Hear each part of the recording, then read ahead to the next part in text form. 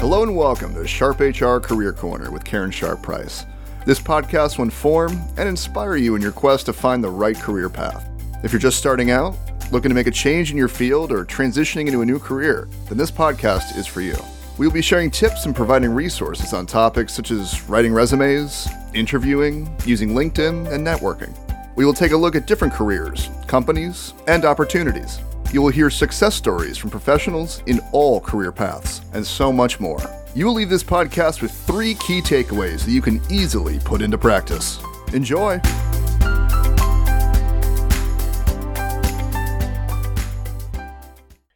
Welcome to Sharp HR Career Corner. I'm Karen Sharp Price. Today we're going to talk to Mark Duggan from Mark Duggan Photography about his career story. Mark and I met through Grow Buffalo Business. We haven't officially talked until today, but I have seen him at different virtual events through Grow.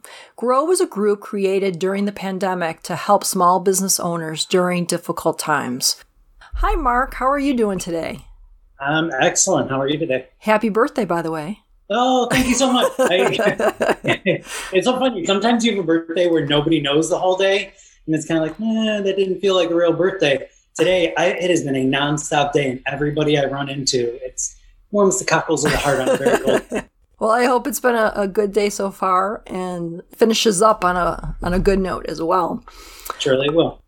I've been really impressed with your work. I've been following you on LinkedIn, and that is why I've asked you to be a guest. And I'm very grateful that you've agreed to be on my podcast. I think that this is going to be a fun, interactive podcast for both of us. You might have bitten off more than you could chew. I'm a little bit of a fatty cat. Well, we'll see how it goes. I can always edit. So if you're ready, let's jump right in. Yeah, let's do it. Okay. Let's start back your pre-college days, Fredonia. What made you decide to go to Fredonia and specifically go towards a degree with Bachelor of Fine Arts in Sculpture? So I didn't choose to go to Fredonia. I actually chose to go to SUNY Purchase first. I was only there about a semester. I had no idea what I was doing. I had 0 goals, 0 aspirations. I just knew that everybody was going to college. Actually, I took a year off after high school before going to college. And when my friends all really went to college, I was like, oh, shoot, this is a thing that we're all doing. Okay, I'll get on board. And I had a buddy who was going to school at SUNY Purchase, which is out by New York City. And he said, great music scene, great arts. You're, half an hour from the city. And I was like, that's what I want to do. And I got out there, and with 0 goals and aspirations, it makes it really hard to be away from home. My dad was sick at the time. There was a girl at home.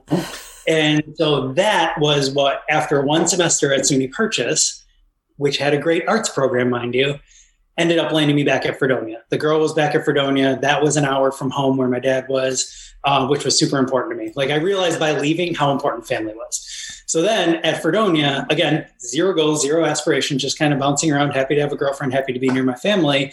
And my dad actually ended up passing away when I happened to be taking visual arts courses. And so I was in like Sculpture 1. It was like you just needed an arts course to get through the program or whatever.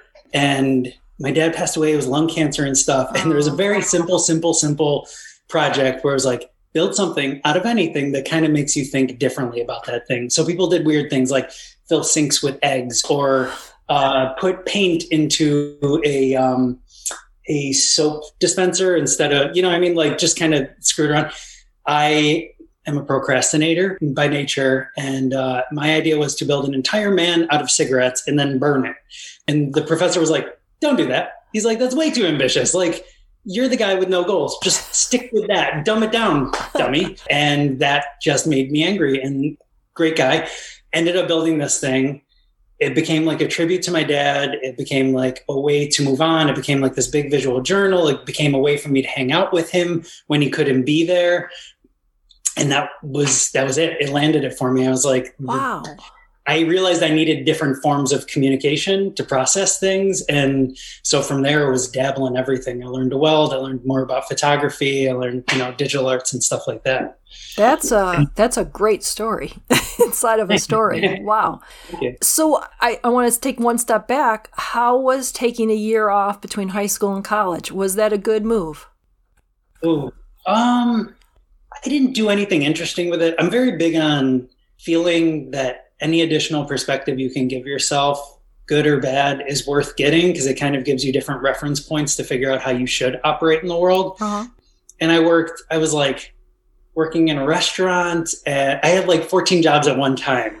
I was like working in a restaurant and I was stocking shelves at Home Depot and watching my friends continue to grow and realize like the people around me in those work worlds were not continuing to grow. And I was like, I'm more that than I am this. So if anything, it was a nice kick in the keister to keep on moving. Did you know at that time, did you have any idea what you might follow, what you might pursue? Zilch. Okay. Nope. I just, even in high school, took a ton of photography. We still had like a film studio back then and like the dark room and all that.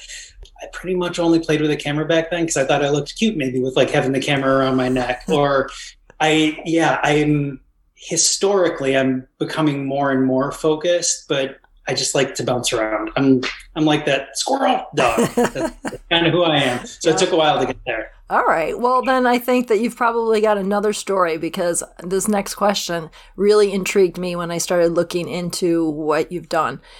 So after graduating, 3 years later, you joined the Peace Corps. Where does that come from?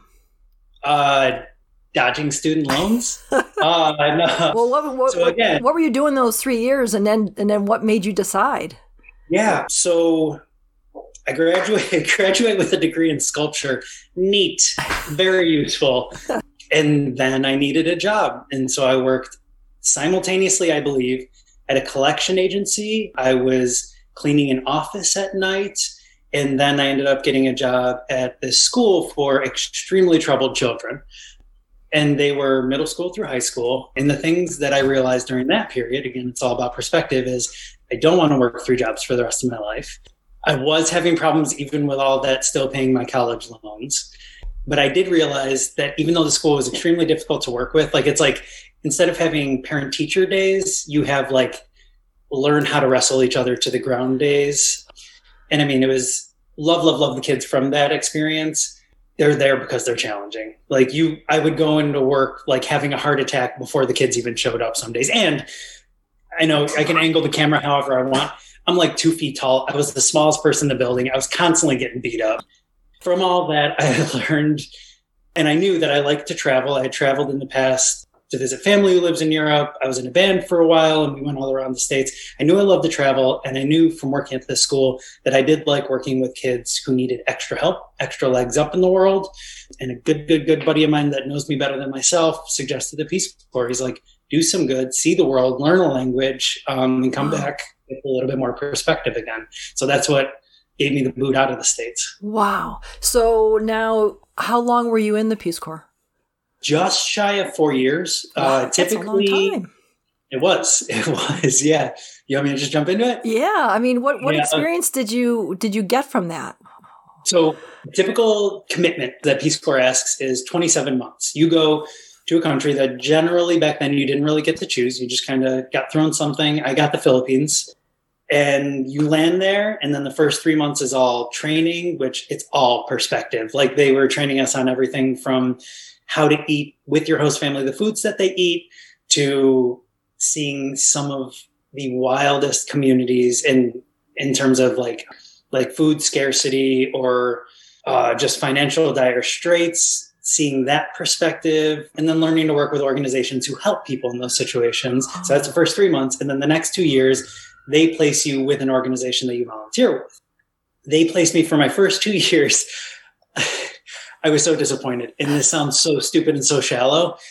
They placed me at a beautiful orphanage on a beautiful island with white sand beaches and 100-degree weather every day and 200 of the happiest, cutest little kids. Oh my gosh. And it was amazing. It was amazing. And I loved every minute of it. And I still literally, today's my birthday, got more Facebook messages from people in the Philippines than I did in the States. Wow. And it will be that way for the rest of my life, I'm sure of it.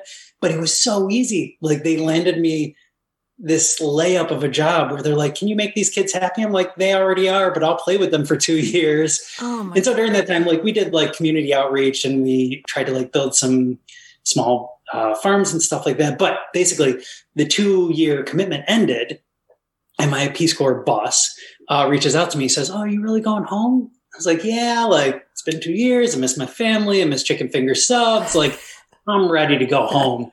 He's like, "Okay, I just thought you wanted a challenge." I was like, "Okay, I'll bite. What do you got for me?" He had made connections with this organization in Manila, which I do not have many nice things to say about that place, the capital of the Philippines, where they were trying to work with a community of 10,000, which it's probably grown since then, 10,000 squatters who had moved into a cemetery and taken over the tombs and the mausoleums and made homes out of those because the streets were overcrowded. Oh my God. And it was shelter. They have crazy rain seasons there and stuff like that. So it was shelter. So the people that lived in there, they would actually form a relationship with the family who owned the mausoleum and people that, reside there, however you want to put it, where we live in your mausoleum. We'll keep it clean. We'll keep it painted. We'll keep it respected and make sure nobody kind of tramples on it. And insane perspective for me. Quick anecdote. Yeah. Yeah. Okay, if you got one. Oh man, I don't want to take too much of your time. After that one, no. So because I'm still not even through my whole 4 years there. Yeah. So while I'm working with this group, the organization that they paired me with, it was they were still figuring out how they wanted this to work. The goal was to get kids from that community back into school. So it could kind of be like a trickle down. Like if we make the young kids more educated about possibilities that are out there and programs and stuff like that, hopefully as it goes down in age, they can educate their parents and their kids will get better. Anyway, I'm teaching a class in this mausoleum, ginormous mausoleum. My language skills are extremely limited because every island basically has a different language. So for my first 2 years, I now have to learn a different language and try to teach them somehow about government programs. Okay. Wow. We go outside and we're like sharing a snack and taking a break because my brain is like already exploding. And the kid says, "I live in the basement, or used to live in the basement of this mausoleum." I was like, "There's a basement to the mausoleum. I didn't even know that was a thing." No. And he points through, and the whole thing, maybe like 50 feet by 50 feet, is filled with bones, floor to ceiling, 10 feet tall. And I was like, "Oh my gosh, what is going on?" And he says, in the other mausoleums where everybody lives, if the family of the dead person basically doesn't pay their rent on the mausoleum, somebody comes and takes their bones out and puts them in this place. It's like a garbage dump for family members. So this kid is telling me this, and I'm just like, whoa, that's crazy. And I'm like looking at human skulls through this little door. I say, "But this wasn't here when you lived here, was it?" He was like, "Oh, 100%. Like we lived with that." And he's like, they called me Uncle Mark. He's like, "Uncle Mark, you still don't get it." We go back up into the mausoleum, and the kids didn't tell me that, like, when I was pulling pages out of my notebook and throwing them out into garbage bags that were in there, he opened up the garbage bags. Each of those was filled with people too, all around. It just perspective. I was just floored that I could be so far removed from his experience and him from mine. It just blew my mind. And that is that kid's reality every day since he's been born. So very, very long answer to your question. Oh, and then I'm sorry. No, that's fine. I'm getting ready to come home again because this is exhausting. Like seeing the way that these kids live, it was all exhausting. Yeah. Manila is a very, very ugly place in a lot of ways. And beautiful place. Made some great friends. You guys got to cover your butt, right? I'm getting ready to go home because I'm so tired. And a hurricane hits the first community that I lived in, those first 3 months where I was training. Yeah. And I'm reading news reports where they're just like, everybody estimated dead, like 20-foot tidal wave, nobody left. And I'm thinking of the orphanage. I'm thinking of like my host family, everybody. And so I extended it again. Peace Corps actually created a new position for me just to have a reason for me to go down there. And this is when I really picked up my camera. They said, "You can go. You can be a nice guy like you are. You can have a lot of energy like you do, but you have to actually do something this time." And so they hooked me up with another organization where I went down with my camera and I documented all of the different damage in certain ways and to like government buildings or hospitals and things like that. Send that information, those images to this organization, and they would send money and engineers back and fix it all up. And I was like, again, mind blown. My camera can do this? Like, I thought that this was just the thing that made me look cute in high school, you know? Wow, that is unbelievable. So before you went back to where you started, how long had you been there total in the Philippines? 3 years. You would never come home in those 3 years? I did once. That was a fun surprise for my family. They didn't know I was coming.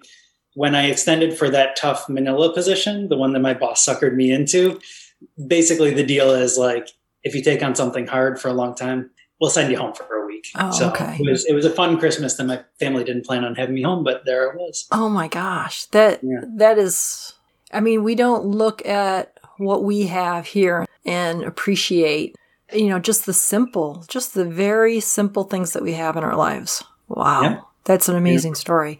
So you come home. Now you've got experience with actually taking a lot of pictures. What was your next step after that? After experiencing all of that, like your worlds have to come back together again now and figure out what to do. It was tough. I don't really talk about this very often.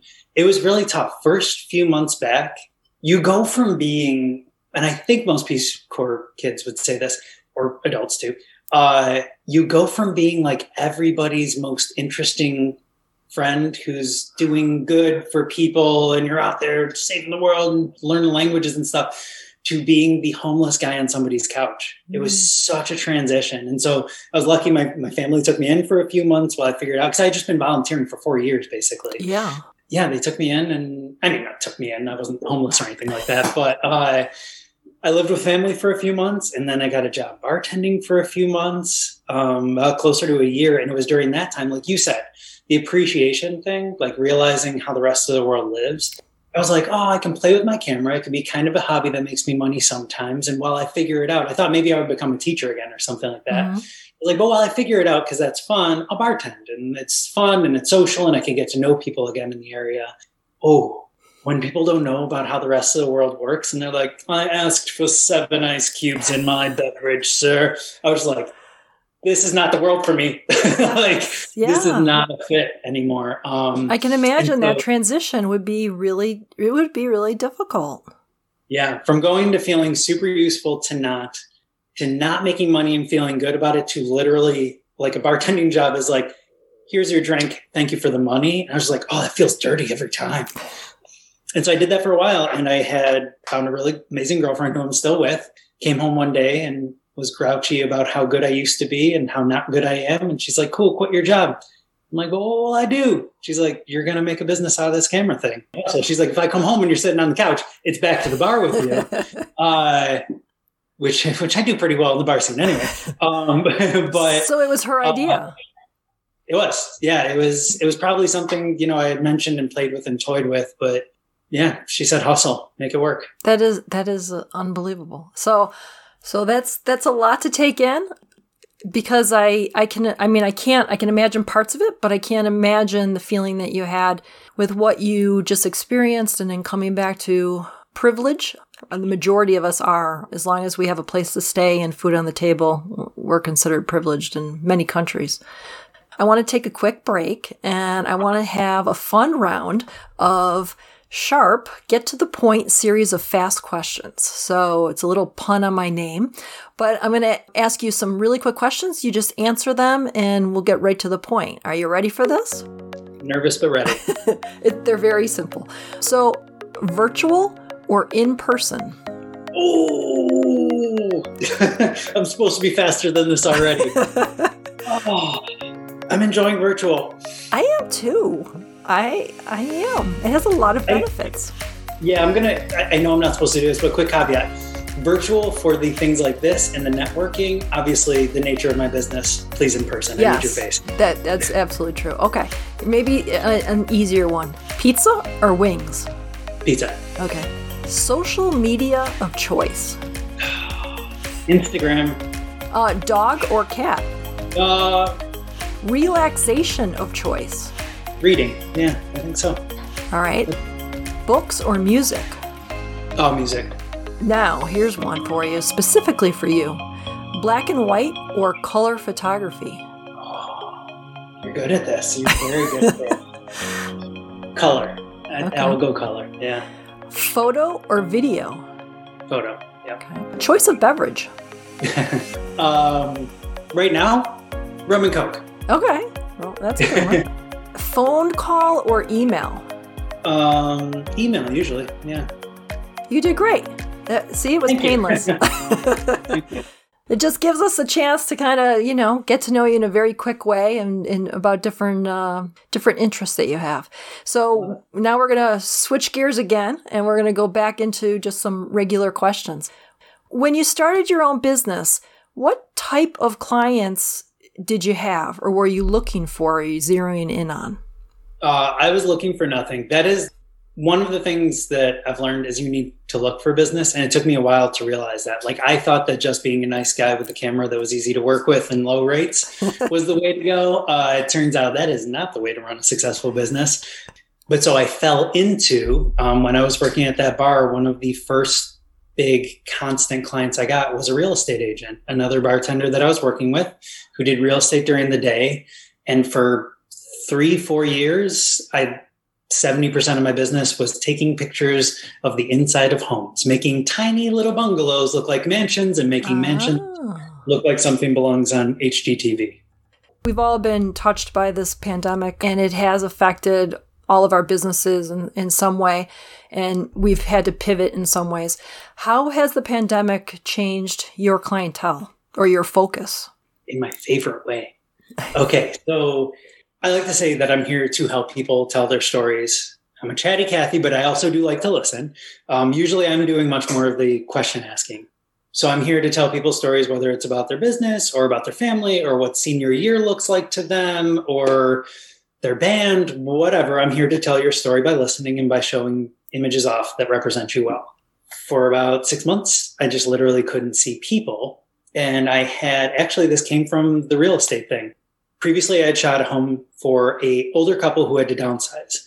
When I took pictures of their house and they sold it, they ended up approaching me again and they said, can you come to our house? Can you set up a studio in our living room and photograph all of our favorite things because we need to sell them in order to downsize? Oh, wow.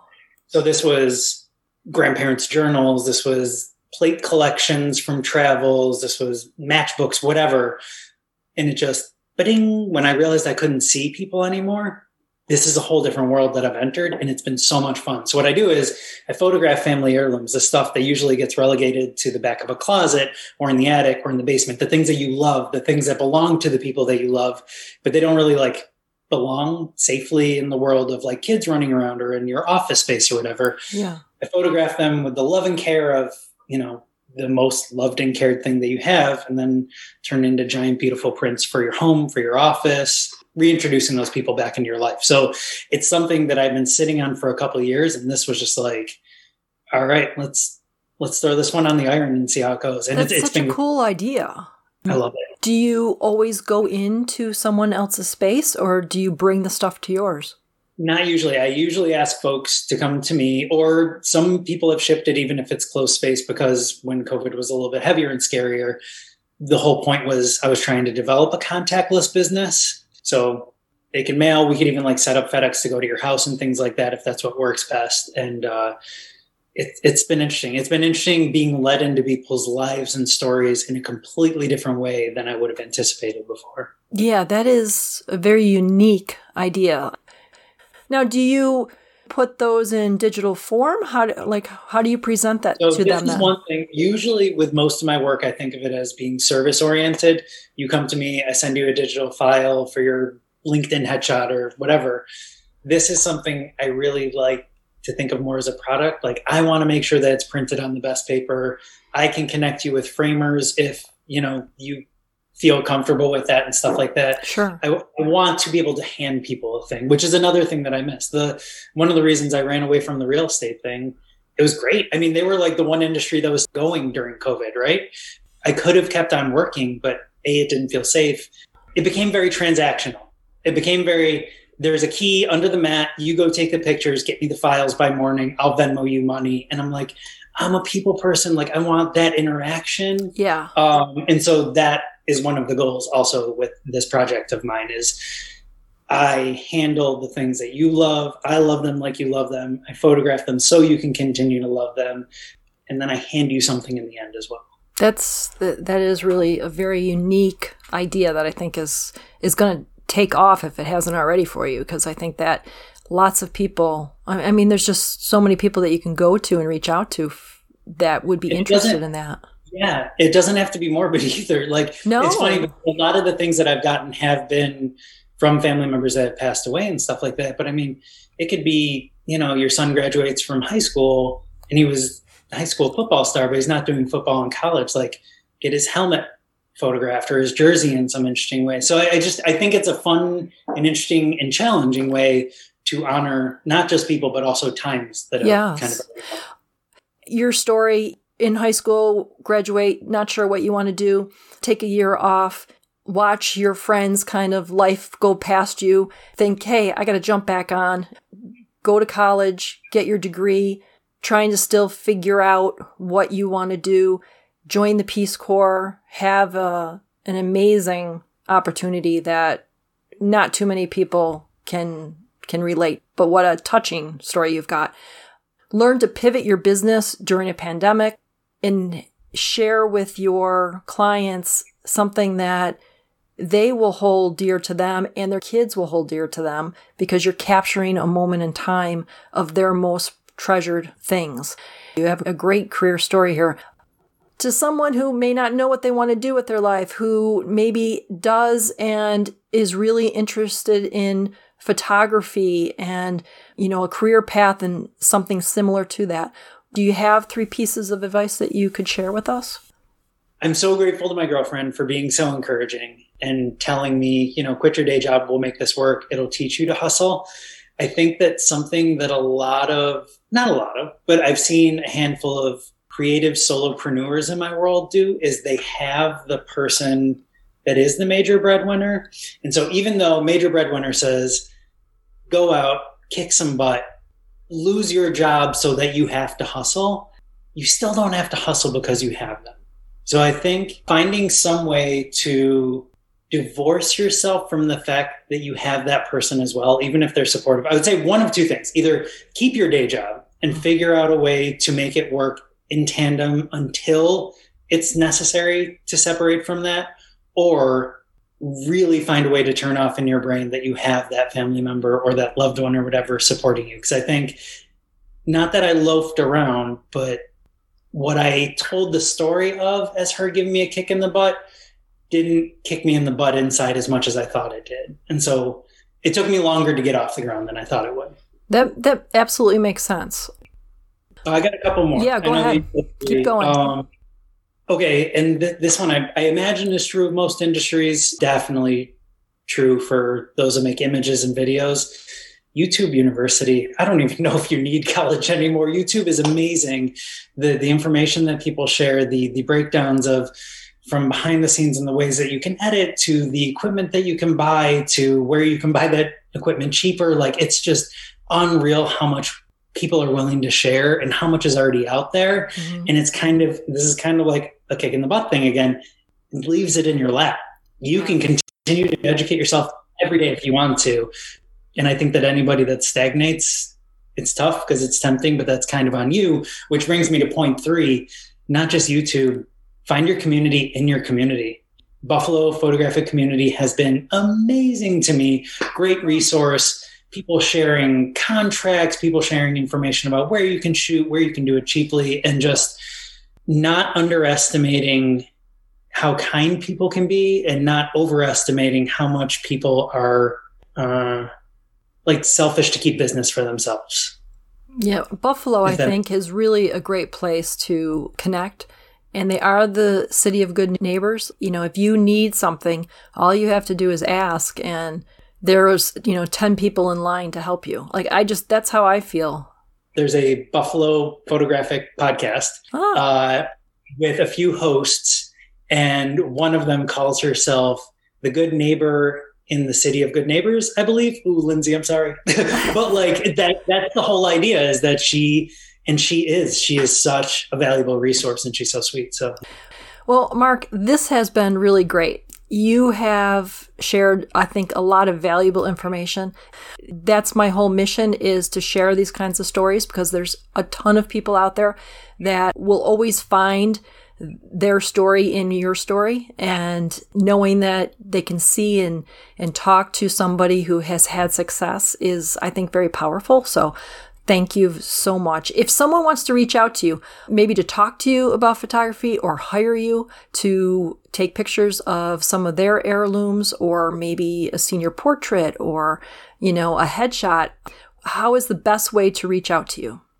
Generally, I like email up front just because all the details can get in line in one place, and then we can keep track of them, which is mthomasduggan@gmail.com. Okay. And I will put that in the podcast description so that people can find that very easily. I loved your stories. Thank you for your time today. Even on your birthday. Thank you for giving your time on your birthday. Honestly, a great way to celebrate a birthday. Kind of, remember good days, and you've given me a reason to be kind of proud and excited again about what I do. So thank you. Good. I'm glad I could help. Thank you, everyone, for listening to Sharp HR Career Corner. If you are having trouble figuring out what you want to do in your career, or you could use some assistance, reach out to Sharp Human Resources. We would love to help you find your way. Please, if you enjoy listening, I encourage you to download the podcast, leave a comment, and share with others that you know. The more downloads, comments, and likes our podcast receives, the better our ratings and the easier we can be found. So thank you in advance for that.